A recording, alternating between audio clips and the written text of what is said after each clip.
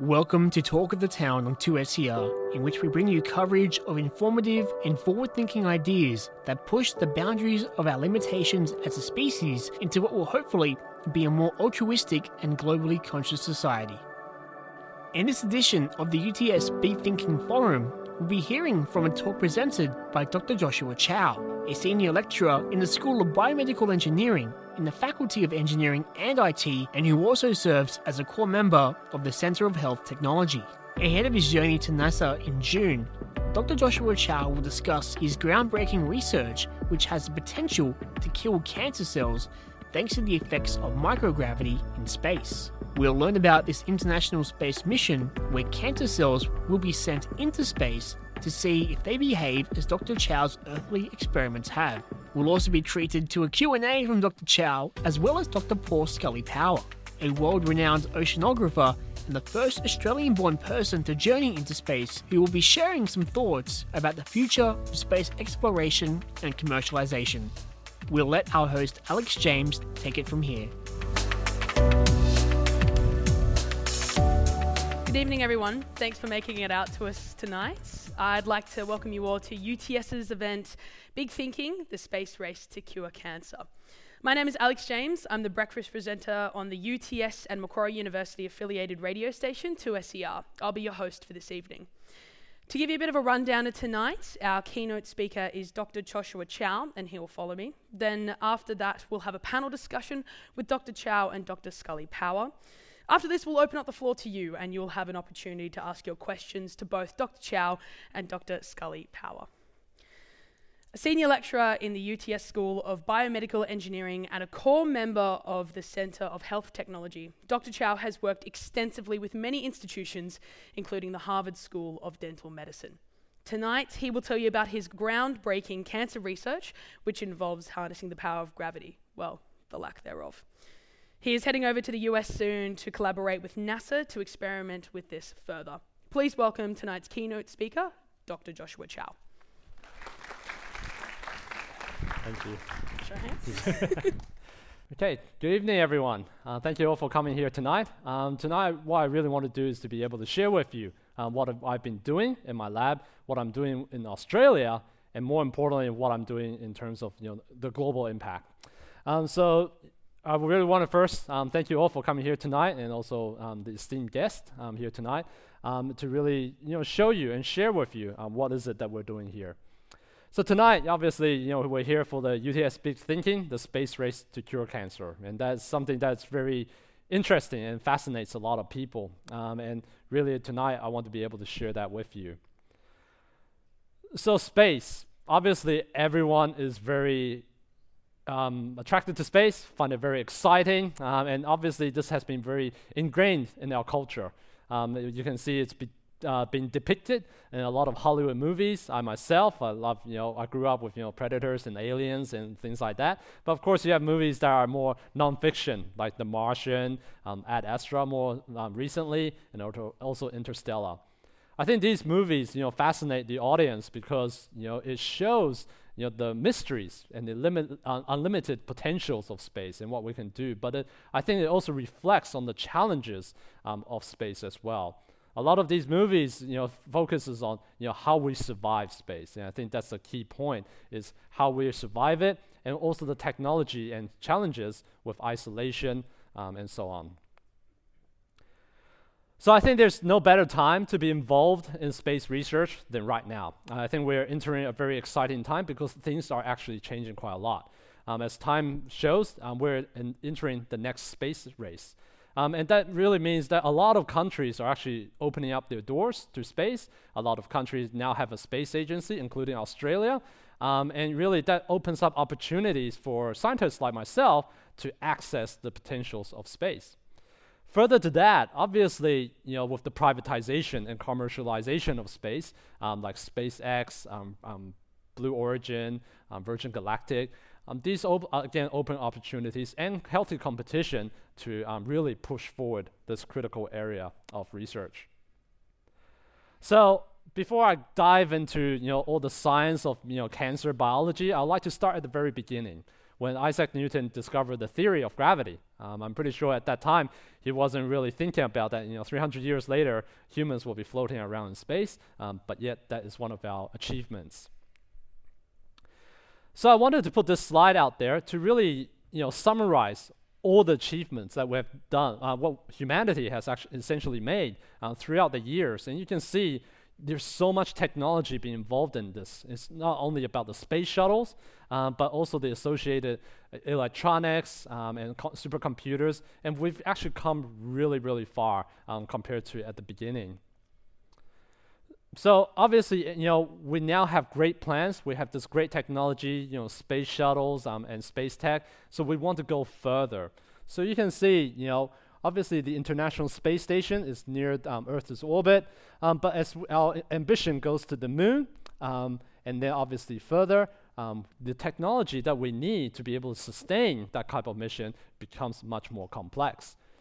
So for example, on the International Space Station, to evacuate the crew there will be between 1 to 24 hours. For the moon, the evacuation is about 7 to 14 days. And basically, after the moon, you're pretty much on your own. And so any astronauts or any people brave enough to go beyond the moon, they'll have to be able to sustain themselves throughout this process. So everyone would have heard in the media the Artemis project and the mission where we want to go to the moon and use the moon as a bouncing point to go further into Mars. So this really depicts the challenges of doing that. And I really want to really put into perspective for everyone here tonight what that really means. I know we all know space is really big, but how big is it? So I'd like to, before I go on, do a demonstration to show you what that really means. So tonight I have my helper, I guess, to come up to help me. Okay, stand there. She's going to hold this, and she's going to be representing the sun. Okay, everyone revolves around her. So, so this is about, I'm holding a green bean right now, okay? It's very small. So this is about the scale we're talking about. This is how small we are in the solar system compared to the sun. We might be small, but we have big ambitions. And this is what we're talking about. We're trying to travel around the solar system when we're actually that tiny. So I really want to put that into perspective for everyone, what we're trying to achieve here. And it's a great advancement for human species, essentially. Okay. Maybe after the talk, we can all revolve around her, make her feel special. But for now, thank you very much to help with the demonstration. I like to tell people, if today or tomorrow we have a spaceship that can take us to the moon, to Mars, that's great, but can we actually survive the trip? And more importantly, when we get there, can we survive the environment? And that's the biggest problem right now, is that we might have the tech to get there, but how do we actually survive that trip and be able to colonize those planets? So, well, obviously a lot of, like NASA, they have space biology division, but not a lot of attention has been paid to it, towards this level of research. But obviously now, getting serious about going to Moon and Mars, they're starting to make more efforts and more advancement in this area because we really need to understand how the biology is driven to be able to survive that. So space biology is obviously something involves a lot of things are centered around gravity because gravity shapes life. So I want you to have a look at this. What I mean by gravity shapes life is all starting from the cellular and molecular level. So every single cell in your body is also responsive to gravity. That carries on to the tissue organ level. So we all know that astronaut lose bone, and so that's a tissue level. And then that essentially translates into effect on the organism level. So as a human species, our physiology and anatomy is affected by gravity. So I mean, apart from the human body, what else does gravity affect? It obviously shapes our ecosystem, our mountains, our rivers. It shifts the seas as well. So that is also dependent on gravity. Gravity also drives the weather and the climate. And really, in essence, for as long as the planet Earth has been around, for 3.5 billion years, gravity, 9.8 meter per second square, this is high school physics, has remained the same. It's the only one thing that has remained constant throughout the history. I mean, animals, us, we've evolved, the environment has changed, everything has changed, but gravity has remained constant. So we have actually no genetic memories in our body or the ecosystem around us of being in space. That's why it's so foreign to our body, and that's why everything changes for life in space. So let's start at the beginning. For us to get into space, obviously space flight is the first step of that way. And of course, with rocket booster and acceleration, the astronaut will feel a lot of different G-force in every single different types of direction. Astronaut missions, can span between months and now more recently to years. So it's really important to understand the associated risk with this type of mission. So, what happens once you get into space? You suffer from first microgravity, and then obviously you have the radiation from the sun, cosmic rays, and other magnetic field.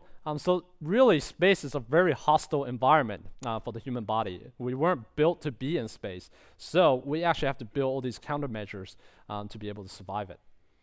So let's start with microgravity. What does that actually mean? So microgravity really is, provides an environment in which there is no gravity, and it provides a really good platform to really identify novel mechanisms in the human body for biomedical research, fundamental science, and also space exploration as well.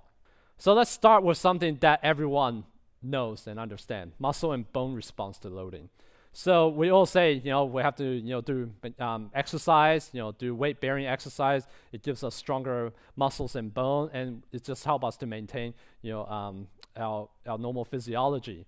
So whenever you lift something heavy, or whenever you do weight-bearing exercise or go for a run, that translates into a signal in your body, and that's how you build bone and build muscles.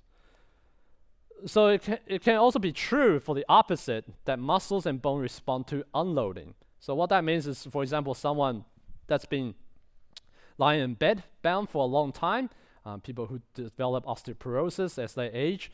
So that is very similar to an astronaut being in space, because they lose about around 1% of bone for every month that they're up in space.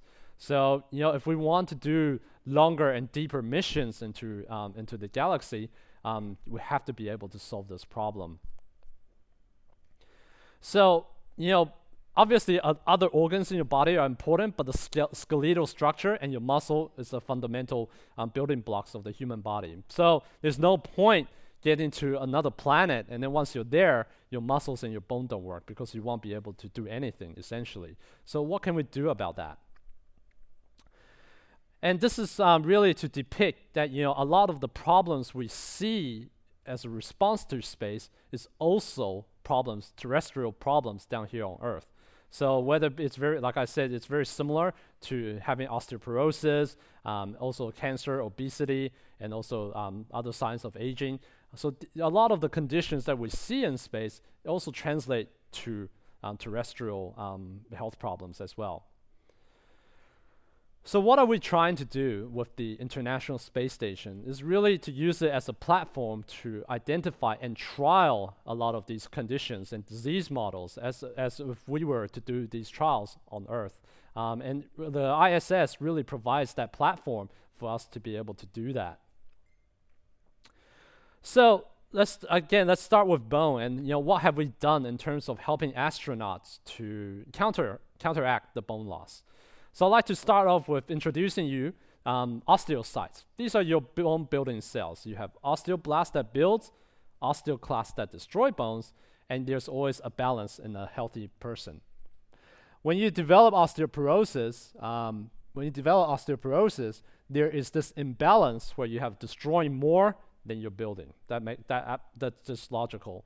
Osteocytes are basically the manager, so it dictates how much gets built, how much gets destroyed. So they're the manager cells.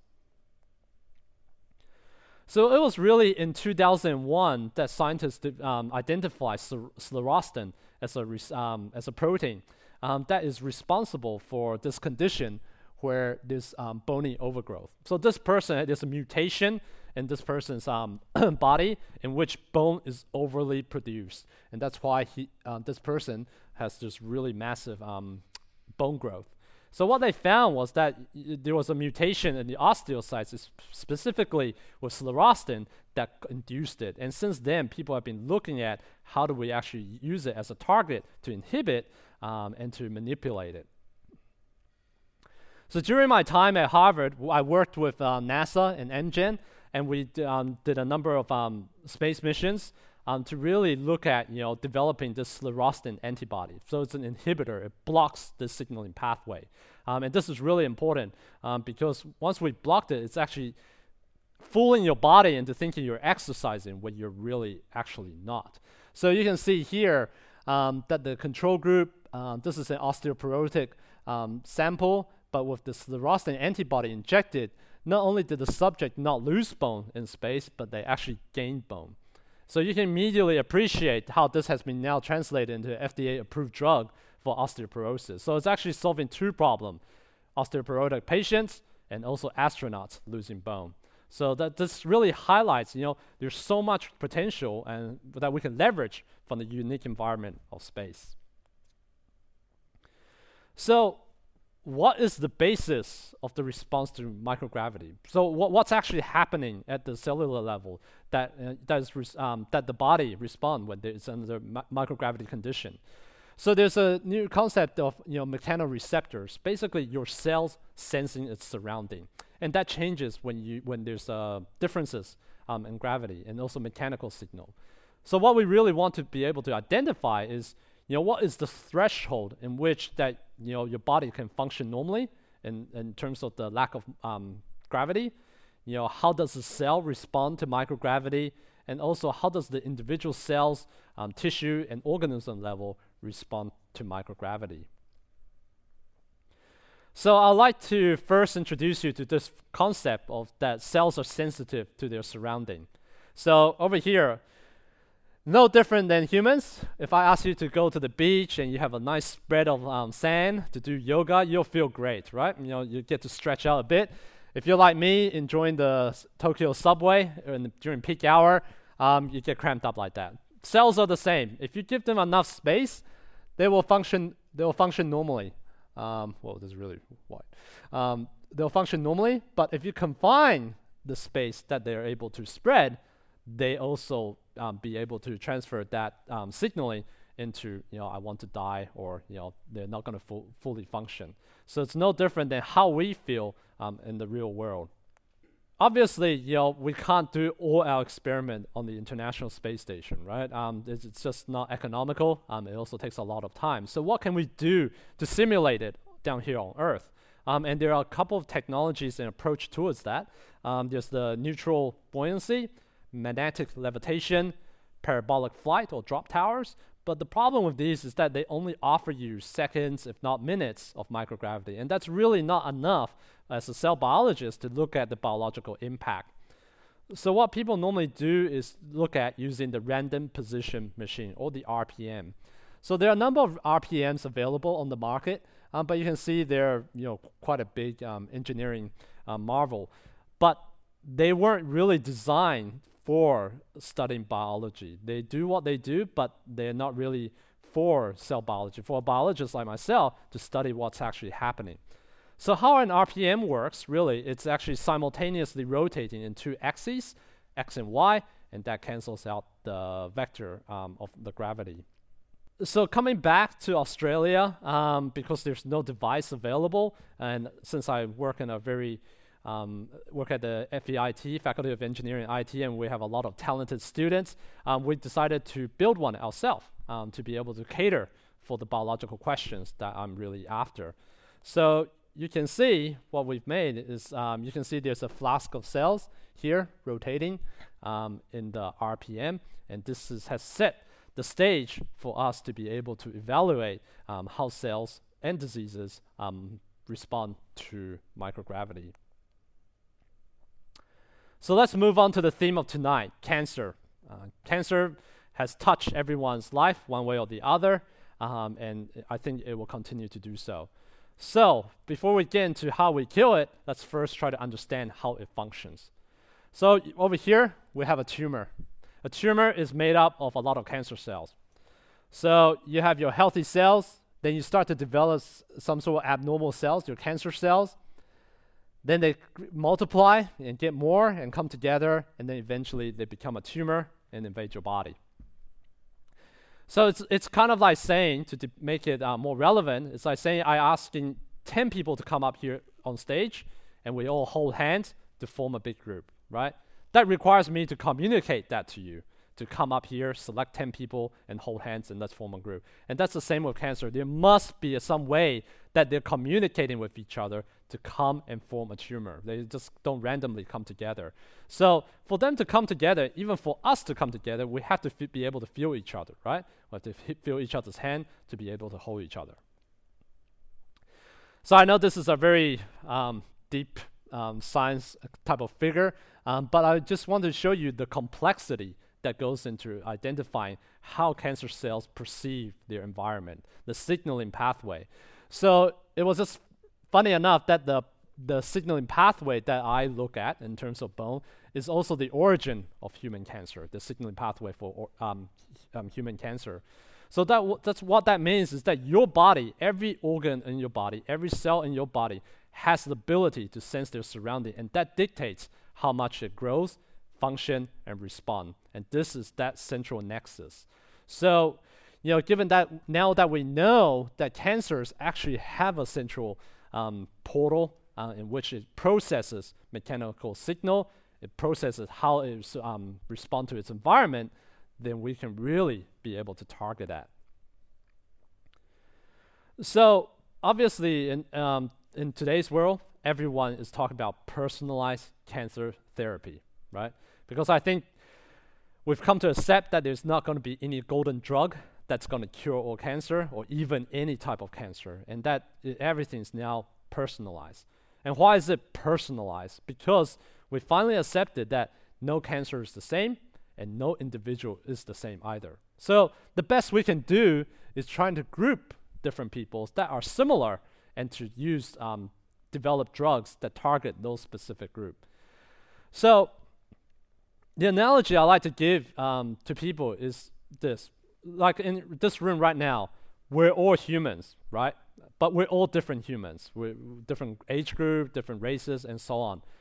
And that's no different from cancer, right? They are all different as well. But even though we're all humans, there's some fundamental survival mechanism we all share. We all have to breathe. We all have to eat. We all have to sleep. We all have a pumping heart, as most of us do. And I'm hoping that everyone here is human and that there's no aliens here tonight. So there's some things that we share in common, but does cancer share those mechanisms as well for their basic survival? So that's what I wanted to find out.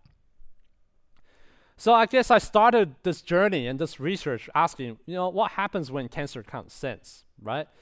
Can it still form a tumor? If it was already a tumor, does it break apart? What actually happens to it? No one really knows. So that's kind of where I started this level of research. But before I can get too deep into the research, I have to be able to recreate cancer, right? I don't want it to grow in a flat dish because that does not represent a tumor.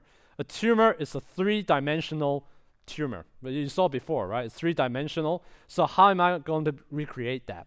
So we're very fortunate at UTS. We have a leading 3D ball printing facility in which we're able to print or make artificially this type of cancer models, spheroid models, in which it's embedded, it's three-dimensional, and that gives us a better representation and more accurate response to anything that we do with them. So the biggest question, what happens to cancer in microgravity? How does it respond to it? So we decided to first put nasal cancer. And you can see this is the normal gravity, and then once we expose it to microgravity. So this is after 24 hours. You can see that there is significant reduction in the cell. All right, that sounds really cool. What about another cancer? So we tested against ovarian cancer. Again, we see this trend in which the cancer cells are also significantly reduced. And then we look at breast cancer. Again, after 24 hours, you can see that the cell shape are also very different, and they're clumped up together, and there's also a significant reduction of the cancer cell. So 3 different cancers and 3 different regions of the body all respond very similarly to each other. And so that was very exciting, and we weren't really expecting this result. So the other question I always get from other people is, okay, so it works on cancer, but what about your healthy cells? Do they respond to microgravity, or what's going on? So this is normal healthy cells. So your osteoblasts, remember the bone building cell, and the osteocytes, your managing cells. Yes, after 24 hours, yeah, there's a reduction, and they respond to it. But the biggest thing is that even though we respond to it, cancer cells are highly more sensitive to the lack of gravity than your healthy cells. So they will be the ones to respond first. Ultimately, your whole body eventually will respond to the effects of microgravity, but who responds first is the most important. So, we did very deep analysis in looking at the signaling pathway between the cells. How do they communicate? What is happening at the cellular level? And really what we found was that the cell cytoskeleton, just think of it as the cell's skeleton, is the first line of mechanosensing. So it actually makes sense. If I were to suddenly put you and teleport you to Antarctica right now, you're going to cramp up together because you're cold. And that's the same as cell responding to different environment. It's going to change its physical shape. And this is what we're seeing, is that it's actually changing its physical shape in response to microgravity. So in terms of the cancer cells at the cellular level, what is actually happening? Apart from the shape changing, what else is it doing to the cancer cells? What we found was very interesting is that the cancer cells are actually being stopped, and this is, I think, high school cell biology, where you have that mitosis, meiosis, and all the phases. So what we found was that microgravity is actually forcing the cancer cell to be stuck in this growth phase, the G2 phase. So in essence, it's actually preventing them from multiplying, and that's really important because cancer is really aggressive when it's multiplying really fast. But what we found is that the lack of gravity, just the lack of gravity and no drugs, we're able to prevent it from multiplying. And that's very powerful because what is actually happening, what is causing it not to proliferate or multiply, that's what we're trying to find out. So the next biggest question I always get is, so now what? Do we send patients up to space? As much as that will be great for the space tourism industry, that's not really practical because not everyone can be able to access that. Not to mention, you probably have to stay up there for quite a long time. So the short answer is no. We're not trying to. My goal is not to try to send cancer patients into space. So what is it I'm trying to achieve and do? I think it's time for us to start tricking cancer, just like it has been tricking our body. Right? So if you remember, at the beginning of my talk, where I was talking about the bone, where we're tricking the body into thinking it's, doing exercise. Similarly, we can also trick the cancer cells to think it's in space or in zero gravity. We just have to find the receptor that is responsible for the sensing mechanism.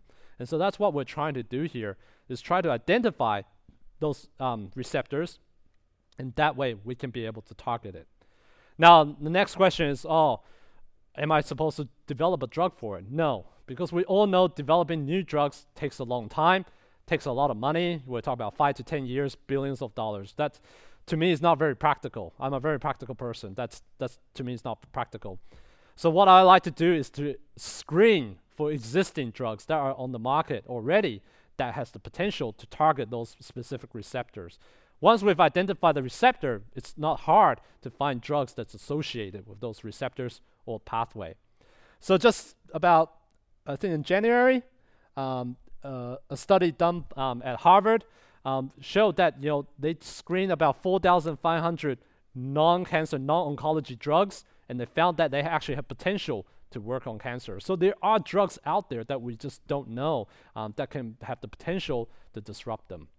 So my goal, and I'm not going to say that I'm going to create a golden bullet for all cancers, but if I'm able to disorientate them, disrupt their normal function by even a few 10-20% and give existing therapies and drugs a better efficiency, then I think I've done a pretty good job. So, what I've talked to you about so far is about, simulating, cancer response down here on Earth, right? So, what are we going to do next? So that was about what we've done. What are we doing next and moving forward? So one of the biggest questions that people also ask is, okay, microgravity is very important, but what about solar radiation? Okay, and we all know radiation does significant damage to the human body. And you can see from this summary, when you go up from the ground level on Earth to the airplane, to the ISS, and traveling to the moon and Mars, your risk of radiation obviously significantly increase, and that's going to affect the human body.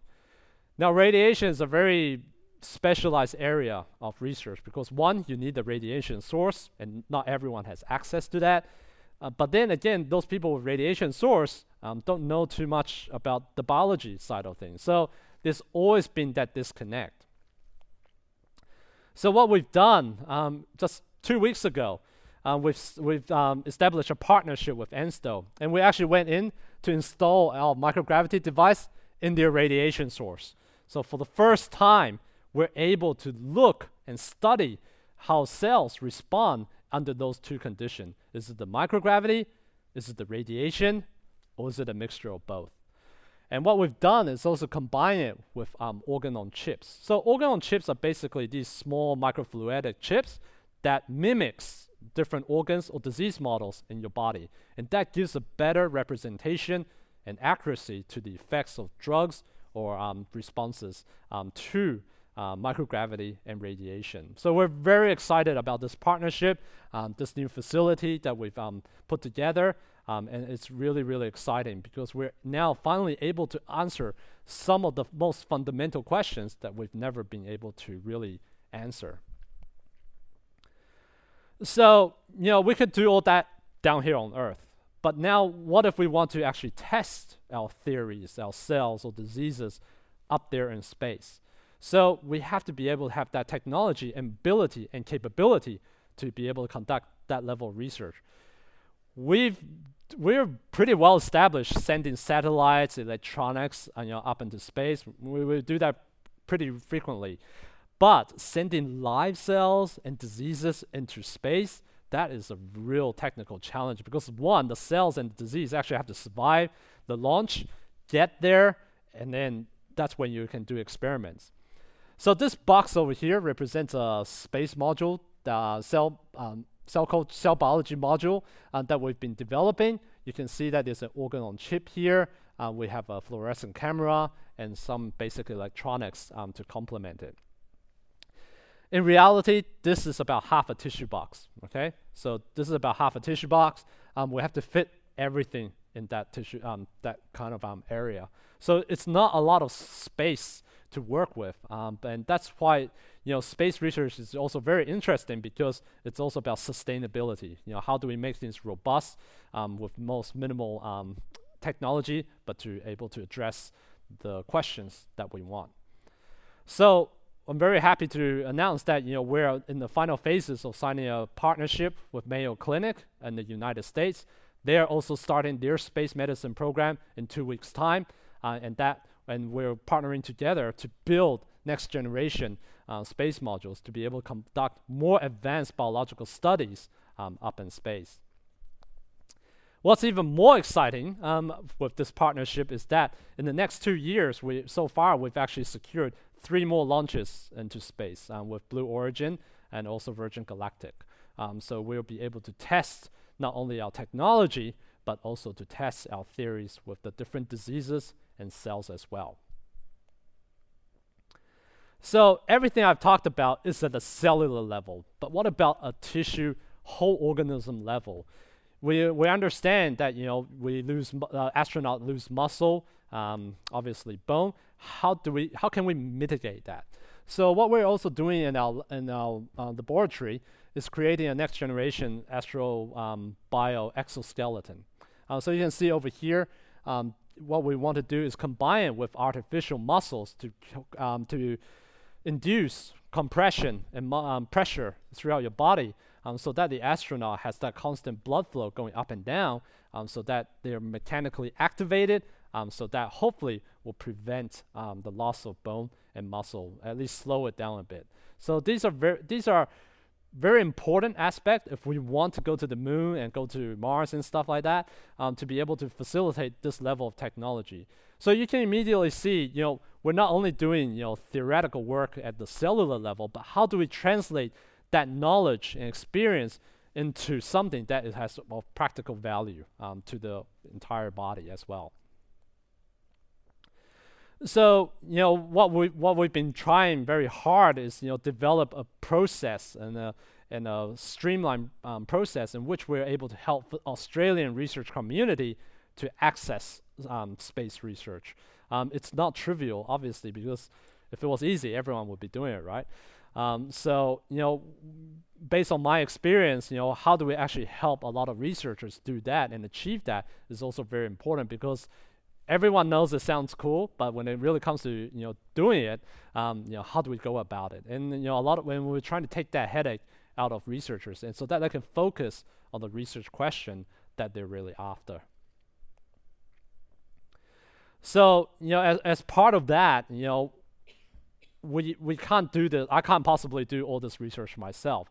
So for me, it's about how do I build not only a domestic Australian network of researchers, but a global one. And you can see that in the past half a year, we've been developing this relationship all the way from the United States to Europe and also to Asia to really bring everyone together, because this is something that requires that level of engagement globally to be really able to advance.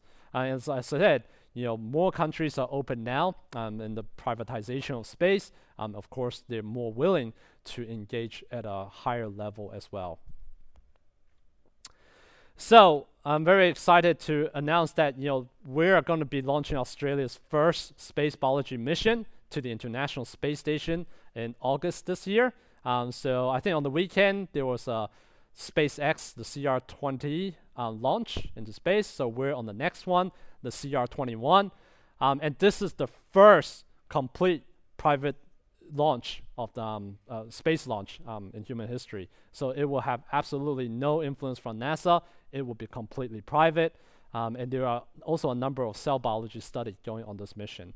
So what we really want to find out is, and people ask me, well, if you've already simulated on Earth, why would you want to go into space? And the quick answer is, yes, we can simulate on Earth and we can get as close as we want, but ultimately there are things that we might miss out as opposed to being in real space. So we just want to be able to see how those cells, do they respond similarly? Do they respond the same?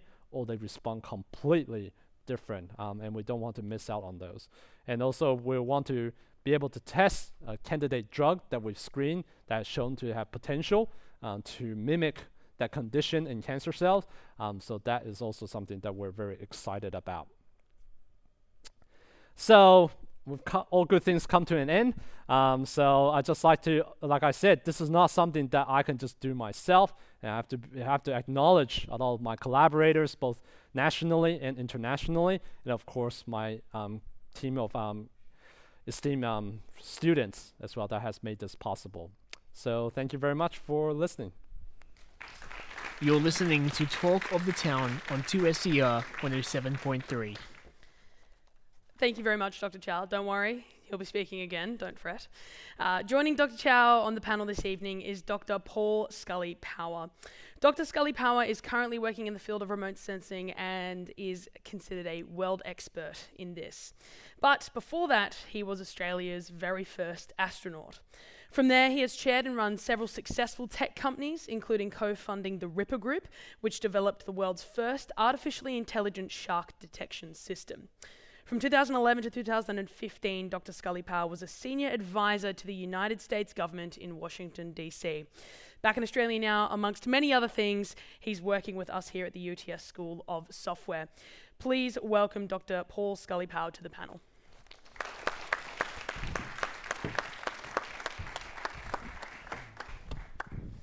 Well, I have to say, it's not every day that you get to sit down with two experts in a field of space and science and tech. It's pretty incredible.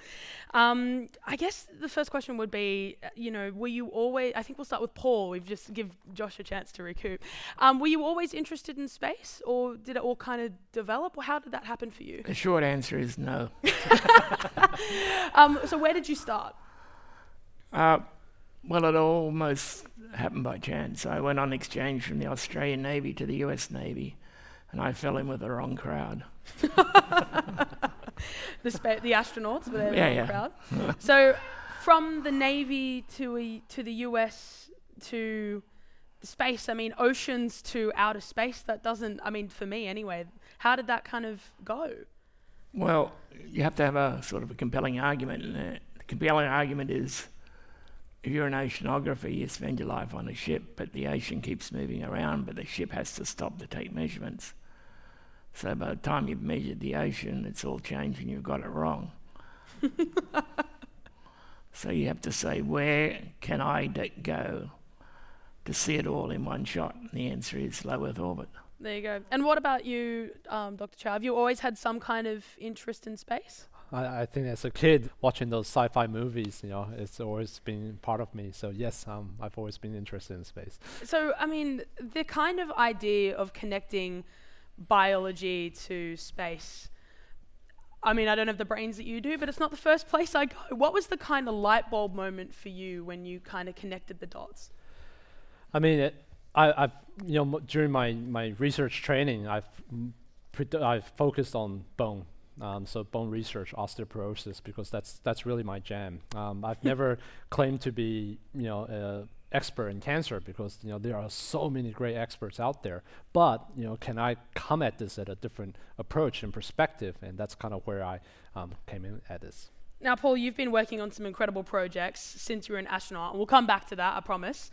But I'm kind of dying to hear a little bit about the mission. Would you be able to tell us a little bit about what it was like going out of the world? Well, it's not as bad as you think. You only pull about 2.5 Gs on liftoff, which is not much. I can pull, well, I have pulled 9.5 Gs in a fighter, so wow. It's nothing like that. NASA is very good at training you. You get trained for everything. You spend half your life in a simulator. You never do what's called a nominal sim, which means everything's regular.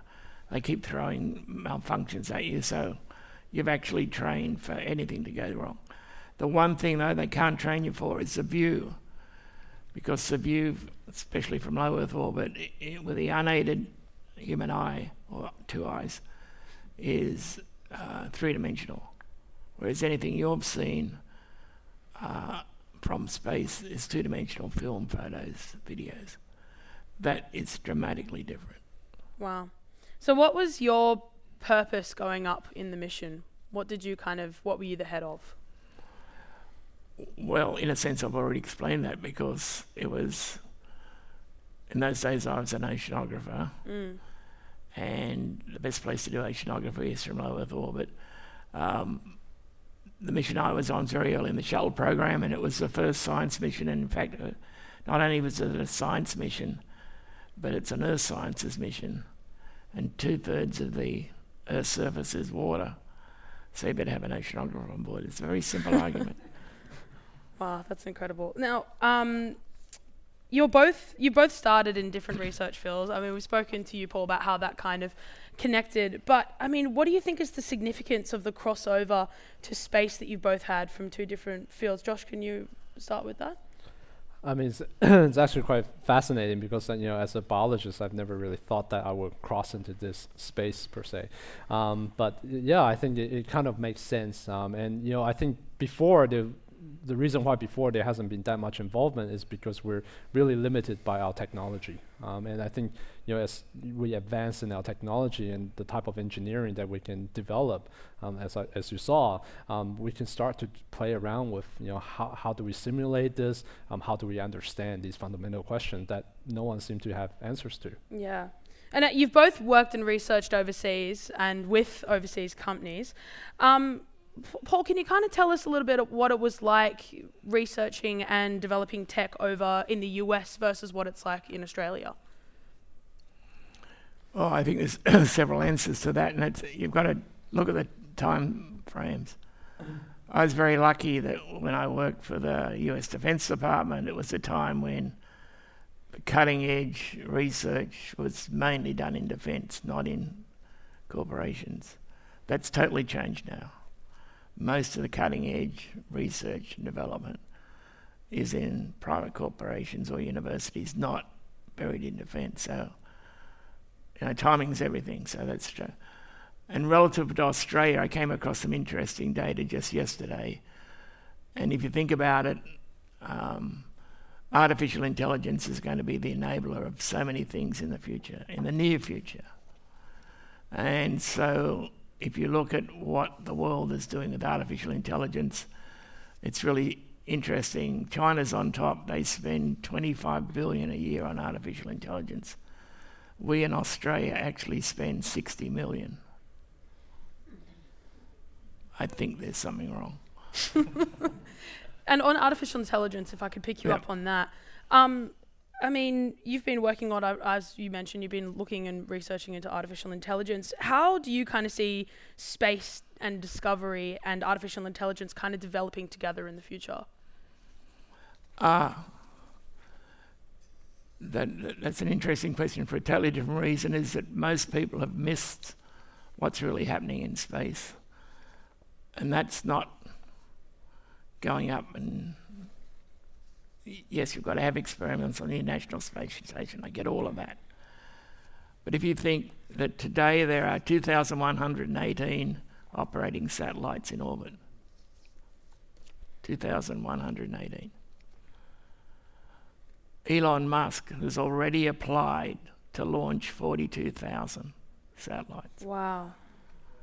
That is going to change everything. And he's not the only one.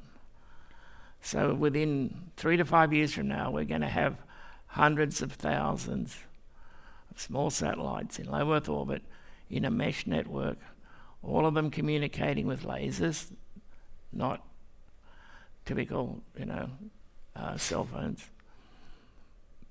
But to have that mesh network surrounding the Earth, all of which are going to have very smart sensors, I'm getting to your answer, all of which are going to have very smart sensors looking back at the Earth.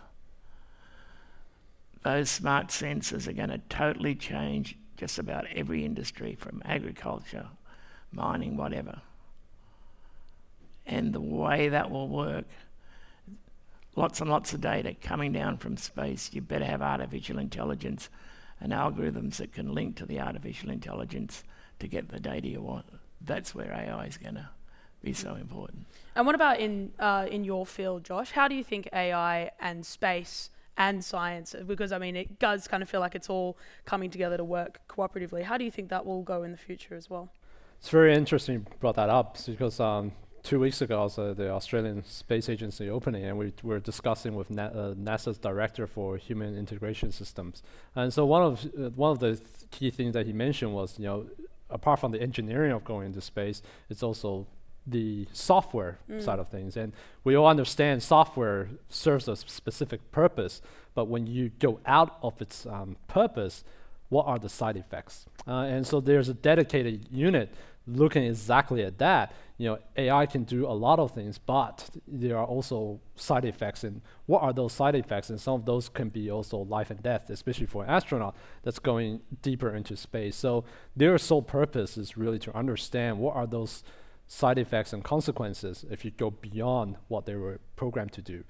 So we do rely a lot on that, and rightfully so. But there's also considerations we have to look into how do they respond when we go beyond it. Yeah, it's a crazy world that's kind of. And that's why you need artificial intelligence. Well, both of you have worked on huge groundbreaking projects here in Australia. What is the significance of Australia in research and development? Can we start with you, Josh, if that's okay? Australia's research and development. What's the significance of Australia's profile in research and development? I think, especially in the area of space biology, Australia has always been a leader in medical and healthcare innovation, and that's something that we really should leverage. And in this instance, we are leveraging that. Obviously, we are also limited to what we can do in terms of space, but I think, that healthcare, the medical research integration with space it's a natural thing to that Australia will be at the forefront. And Paul, as we've previously mentioned, in and out. I mean, you worked in the US for 30 years, and you've been through Australia and worked with different countries. How have you kind of seen Australia change in its research profile? I'm not sure I've seen that much change. That must be a good thing. No, if you look at the commitment to Australia's extremely good at our research, less good at development, terrible at commercialisation. It's a fact. And I was just looking the other day of a forward I wrote to a book over 30 years ago, explaining that with some numbers. And I don't think that's changed at all in the last 30 years. Wow. And you mentioned terrible at commercialisation. Do you think that has a hand in why we don't have a NASA equivalent here in Australia? No, I don't think so. I think it's more to do with things like investment. Investment, VCs or whatever in Australia typically will only invest on sure things. That's really interesting. That is not true overseas. And you did speak, Josh, about the next space race, essentially, and Australia having its own space facility. But as you mentioned, you guys are launching a privatised launch. What's the significance of that? I think what I wanted to, apart from my scientific research question, what I wanted to also demonstrate to the Australian research community is that this door and pathway is open. Before, people probably more hesitant to do this because they want to be certain and do things that are more certain and has a certain outcome. But I really wanted to really demonstrate that we are ready.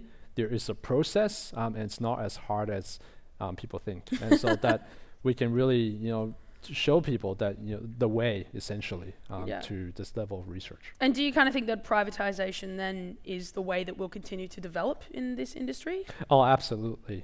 Because with privatization, as Paul mentioned, there are a lot more investments in them, whether it be nationally or internationally. And again, I think having this level of competition is also very healthy because you have more options and opportunities as well, as we see. You can put numbers on that. 15 years ago, over 80% of the total global expenditure on space was governments. 15 years later, it's exactly the opposite. Over 80% of expenditure on space today is non-government. Why do you think that is? I think that people have figured out how to do it cheaper, to be quite honestly. And there's a lot of things go into that, the micro-miniaturization of electronics, artificial intelligence, algorithms, that sort of thing. All of those, even robotics, all of those have combined to make access to space cheaper. And I mean, following this discovery, Josh, and this research that you've done, how do you think that it will kind of change the way that we view science and space science, essentially? I think it will. It's a good demonstration of what we can achieve down here on Earth, but also what we can achieve out there. And as I mentioned, a lot of people see space as a deterioration of the body, and see that as a negative thing. But that can also be a positive thing, because we're accelerating a disease condition under those environment, and so that also means we can develop faster disease models to really study how do they progress. I mean, for osteoporosis, it takes a couple of years to develop, but in space, you get that in a couple of weeks.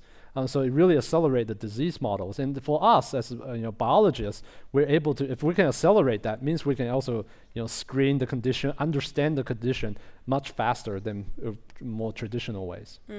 Except you're saying that for cancer, it's the other way around. In microgravity, yes, it declines, not increases. That's right. So your healthy cells, it's declining. So then when you have disease cells, how it responds. So all these responses, tell us things and help us to understand how they respond, function, and survive. And this is a bit of a left field one, Paul, but I really wanted to get your kind of take on this, because you have experience in oceanography and also a very deep understanding of space and etc. There's been a lot of statistics kind of floating around about the fact that we know more about space than we do our own oceans, and there's a lot of different arguments about that. I just want to kind of get your thoughts on that. Again, it's simple. It's easier to go to space than to go deep in the ocean. Do you think that we should be going deeper in the ocean? Yes, and it's sort of interesting, and I don't want to get into a long discussion, but we're all worried about bushfires in Australia. There's some very recent research that says the ash from bushfires, when it drops into the ocean, actually has nutrients in it and actually totally improves, if you will, the algae on which, and the small beasties on which all the rest of the food chain relies on. So there may be, in fact, a bright side to bushfires in Australia. Well, let's hope so. We can always do with the positive, right? Josh, I wanted to talk to you about the technology that you were talking about. First, I wanted to kind of talk about the microgravity device that you guys kind of built. What was the process in kind of building that? I mean, it's Australia's first, right? What was that kind of like? To be honest, we were just giving it a go. So we and we weren't really expecting too much. But then we started, the engineers, the students started to build it. We started to do validation on it. We contacted NASA to also get some validation data from them as well. So it was a very interesting process, and it was very, I think it was very beautiful in that, as a biologist, I have no idea about engineering, so it's really student driven. But to have my concepts and my needs being addressed and working with the engineers is really refreshing, and also a representation of where science is right now. And I'm going to be that person that ends on a speculation of the future question. But Paul, I want to start with you. What do you kind of see for the future of science and space in Australia and then the world in the next 10 years, let's say? Well, you're actually asking two questions, which I've alluded to. One is space up there. Yes. And the other is space down here. Mm-hmm. And by far, well, first of all, it's simple to answer your question in the sense of space down here is where the money is. Yeah. And so what you're going to see over the next 5 to 10 years is a huge economy built around space down here. And that will absolutely take over in terms of investment from space up there. Wow. And Josh, what about you? What do you kind of see for specifically your field, I guess, and space in the next few years? I think it's going to really explode, because like I said, if we have a space shuttle now, we can get to other planets, we won't be able to survive it. So, the ultimate question is, how do we develop these countermeasures? But you can't develop something you don't understand. So we have to do all the groundwork from the beginning, essentially. And by understanding how we respond, then we can develop countermeasures for them. And so, if you think about it, we spent our entire human history trying to survive this planet. Now we have to kind of start again, trying to survive a different planet. So I think this is just something that will naturally come into place and will have a lot of attention in the next couple of years. Awesome. It's time to open up the floor now. We've got a couple of roving mics that are around. So if you have a question that you'd like to ask either Dr. Chou or Dr. Scully-Power, then please pop up your hand and one of our volunteers will come around with a mic. They're all asleep. It's time to wake up. There we go. We've got one over there. Thank you. And sorry, I had some traffic, so my apologies for being a bit late. I was fascinated by that, certainly the discussion. I've come back from the United States recently, and to your, I guess, point about investment and how in Australia we're sort of behind the curve on a lot of research and commercialisation.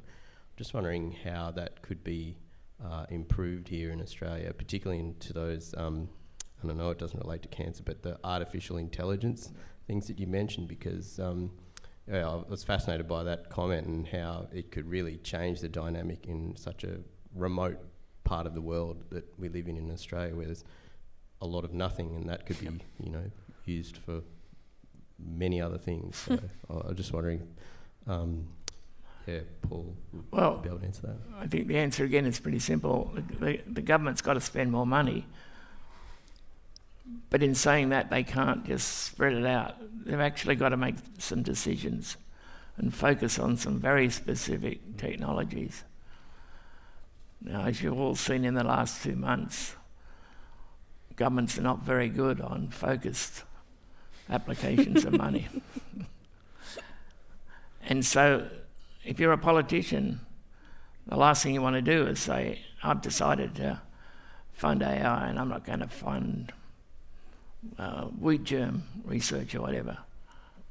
No politician is prepared to do that.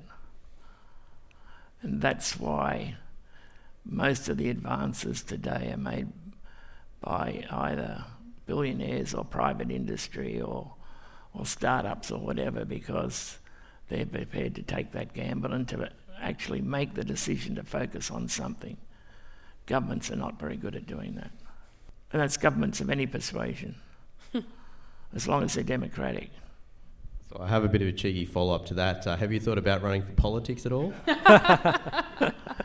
Yes, I've been asked both in this country and in the US, and my answer is always no. And that's one of the reasons why. I'm just giving you the answer. There we go. We've got two down, one down the front and one in the blue shirt as well. Hi, Paul. I was wondering if you could expand a bit on your statement as we were finishing up the panel side of things with the space out there versus the space down here. It sounded to me like space out there was going to become less interesting to investors, but I'm not sure if I interpreted you correctly. I'm not sure I understand your question, but space down here is going to have huge amounts of money. Elon Musk, one person, is going to launch 42,000 satellites. That's 20 times the number of operating satellites that exist today. And then defense departments around the world, the Chinese are going to do a similar thing. There's literally going to be in 3 to 5 years, hundreds of thousands of satellites in low Earth orbit. It's basically going to think about the smartphone revolution. This is a smartphone revolution on steroids. It's going to change everything. Am I answering your question or not? If you'd like to ask yours. Yeah, sure. For Dr. Joshua, I myself have had cancer, so I'm really intrigued to hear about how you think, with cancers being so different, so I've had breast cancer, and that in itself, as you know, is so different. So how do you propose to be able to understand, or at least gain some learnings, considering that cancers are so different, and even the treatments of it for different patients have such different outcomes? So is your question like how I'm going to... Yeah, like how would you, because they're all so different, how would you be able to get any sort of insights that you could then have that kind of effect, or at least be able to identify treatments that you may be able to have a positive effect on? So it kind of goes back to what I was saying, is that, is there something that's commonly preserved amongst the cancers, and if so, can we be able to target it? So obviously the next step, because these are controlled type of cancer cells, is to get primary cells from patients directly, and to see how do they respond, and also if they respond similarly, what are the conditions that they respond to that, and that way we'll be able to try and target those specific receptors. So for us, it's really understanding, again, it's no different than war. You're trying to hear what the other opponent is talking. So we're trying to understand how they communicate, and by that we'll be able to hack them and try to decipher how they communicate and send out false messages.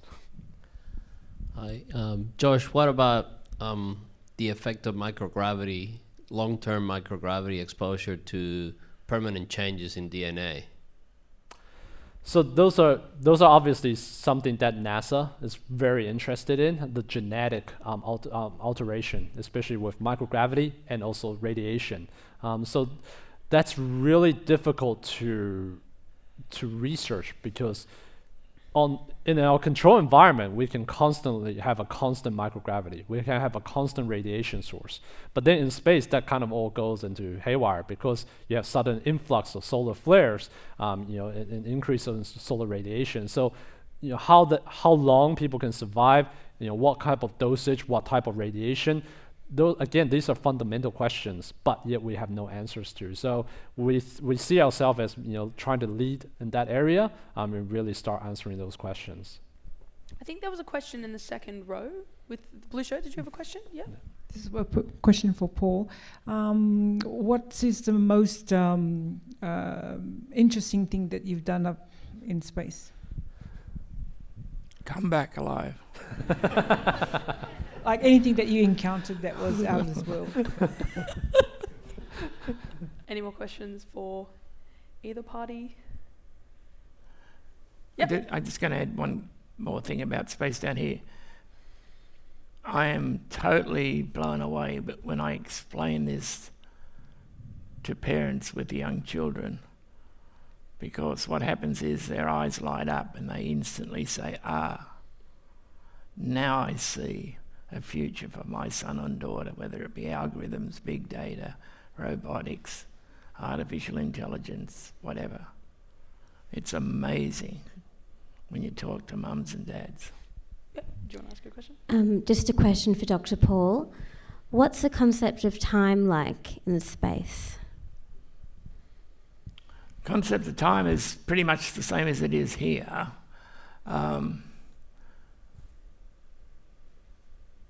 The concept of time only changes when you get much higher than 0.95 or 95% the speed of light. So for typical operations in space with human beings now, I'd have to do a quick calculation, but it's less than 0.01% of that. So there's no total change in concept of time. What is different is that when you're orbiting around the Earth, it takes about 90 minutes to go around the Earth. So if you calculate time by sunrise and sunset, you get a sunrise and sunset every 45 minutes.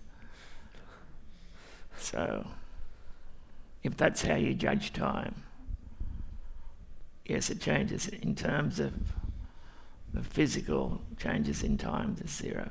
How did that feel when you were up there watching for the first couple of days? It must have felt different. It's amazing how quickly your eye-brain combination works, because in zero gravity you can say, that is my floor.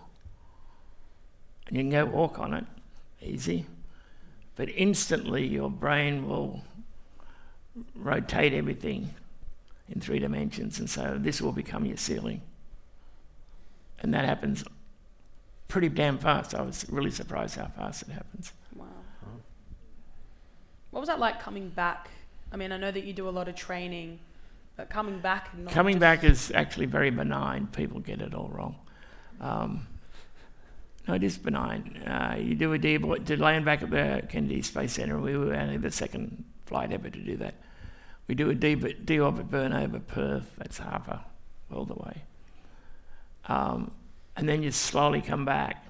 And it's like downhill skiing. It's an energy management thing. If you're going too fast, you do roll reversals. If you're not going too fast, you don't worry about it.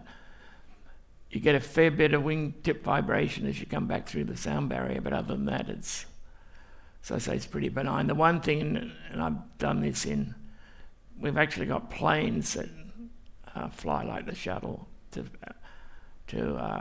train you for controlling the shuttle for landing. The big difference when you first fly that plane is that when you're flying into Sydney Airport, your glide slope is between 2 and 3 degrees. The glide slope on the shuttle is 19 degrees. I can assure you that landing strip comes out, but you're real fast.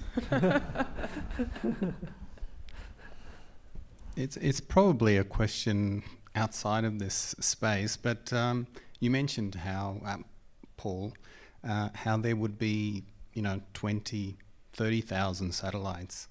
Isn't there a bit of a concern that some of these will actually start crashing into one another? And of course, with artificial intelligence probably guiding all these things, but there'll come a point in time where that becomes critical, a little bit like the Gravity movie. Yeah, well, actually, it's going to be a lot more than 30,000 because Elon Musk alone is going to launch 42,000. Number two is space is pretty big, and even in low Earth orbit, I'll let you go home tonight and figure out how much space it is between, say, 200 and 400 nautical miles around the Earth in a three-dimensional globe, and figure out how many satellites you'd have to put up there to crash into each other. So, yes, it's not a big issue. What becomes a big issue is debris. There's a lot of debris up there. And if for example, just think about it, if other countries decide to blow up some, and I'm not pointing my finger at anyone because quite a few countries have done it already, that debris could be a far bigger problem. For example, there's, just to put the numbers on you, there's 11,523 pieces of debris being tracked every day. So that's debris, bigger than a couple of fists. There's a lot of more debris smaller than that. But so the number of operating satellites to the number of debris now is like 5 to 1, 5 times more debris than operating satellites. So yeah, they're the sort of calculations you've got to look at. They don't come down very quickly, but I want you to go home tonight and figure out between 200 and 400 nautical miles around the Earth how big a volume that is and how... I've got another question in relation to these satellites that you mentioned. So you mentioned that it's mostly done by private individual or private interests like corporations and whatnot, Elon Musk's, etc. So when they're in space, I'm just curious as to who owns the space that they'll be operating in. Yeah, that's a very good question. It's called space law, and there's actually 2 outer space treaties, which basically says hands off. There's lots of other UN treaties too that are not followed. So how it's going to work out, I don't know.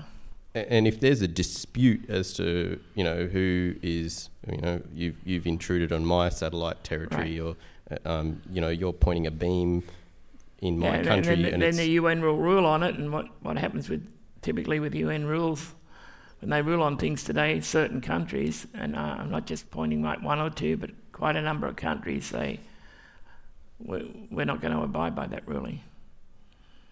And so the corporations effectively will run the show, not governments in space. Is that what you're saying? Well, if they're putting most of the money in, they'll have a bigger say. Yes, absolutely. Okay.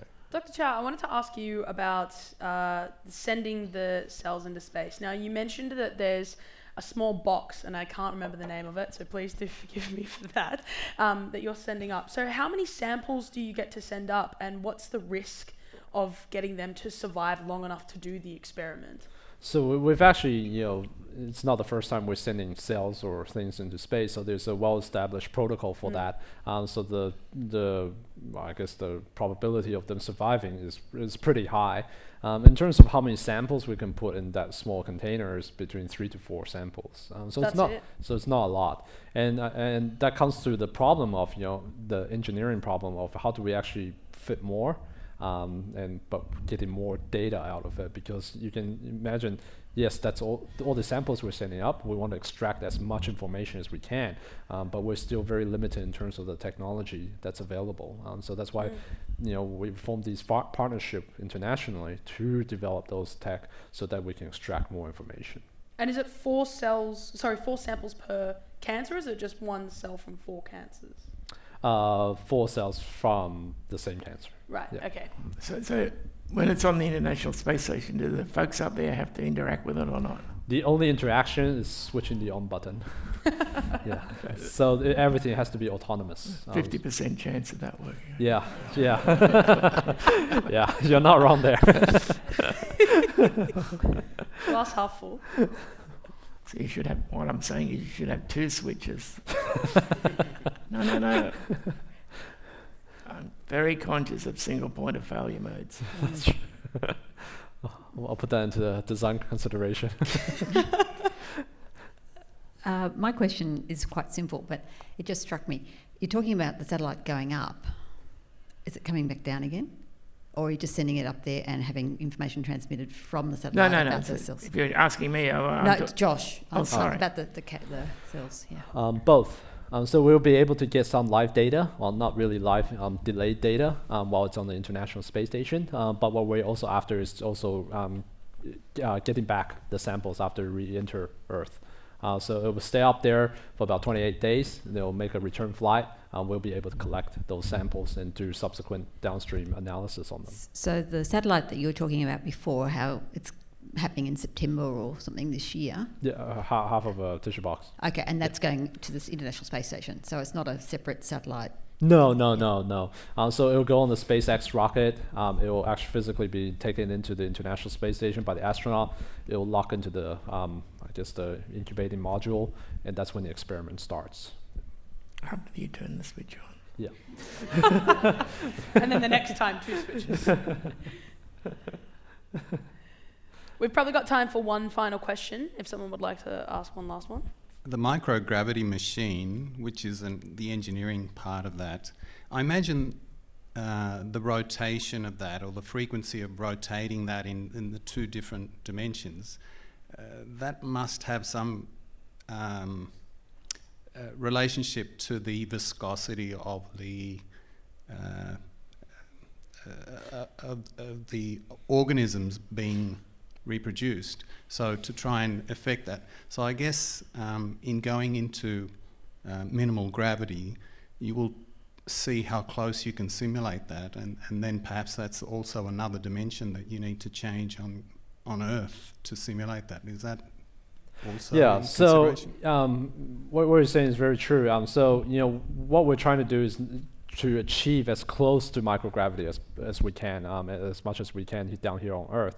And as you mentioned, it rotates a certain acceleration, the rate that we've calculated to maximize that microgravity. What we know is that we can achieve a plane of microgravity. So obviously, if you extend outside of that plane, you obviously experience less of that microgravity. And what we've also been able to do is to change that acceleration and spin rate to accommodate and mimic the gravity of other planets as well. So you can immediately appreciate that we can also study out on the Moon, Mars, and other planets because we have those numbers, and we just have to be able to translate that into a different acceleration rate. So we have all that. It's just that we need more people to help us with this level of research. Do you have any final remarks that you'd like to say before we wrap up? Anything that you've just thought of? I'm big on having backup systems and not single point of failure modes. Well, I'd like to thank everyone for coming. I'd especially like to thank Dr. Paul Scully-Power and, of course, Dr. Joshua Chou for chatting to us. And thank you very much. You'll be ushered out now. Thank you.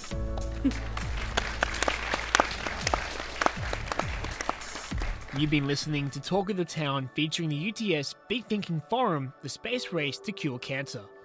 To sign up for future UTS Big Thinking events, go to events@uts.edu.au.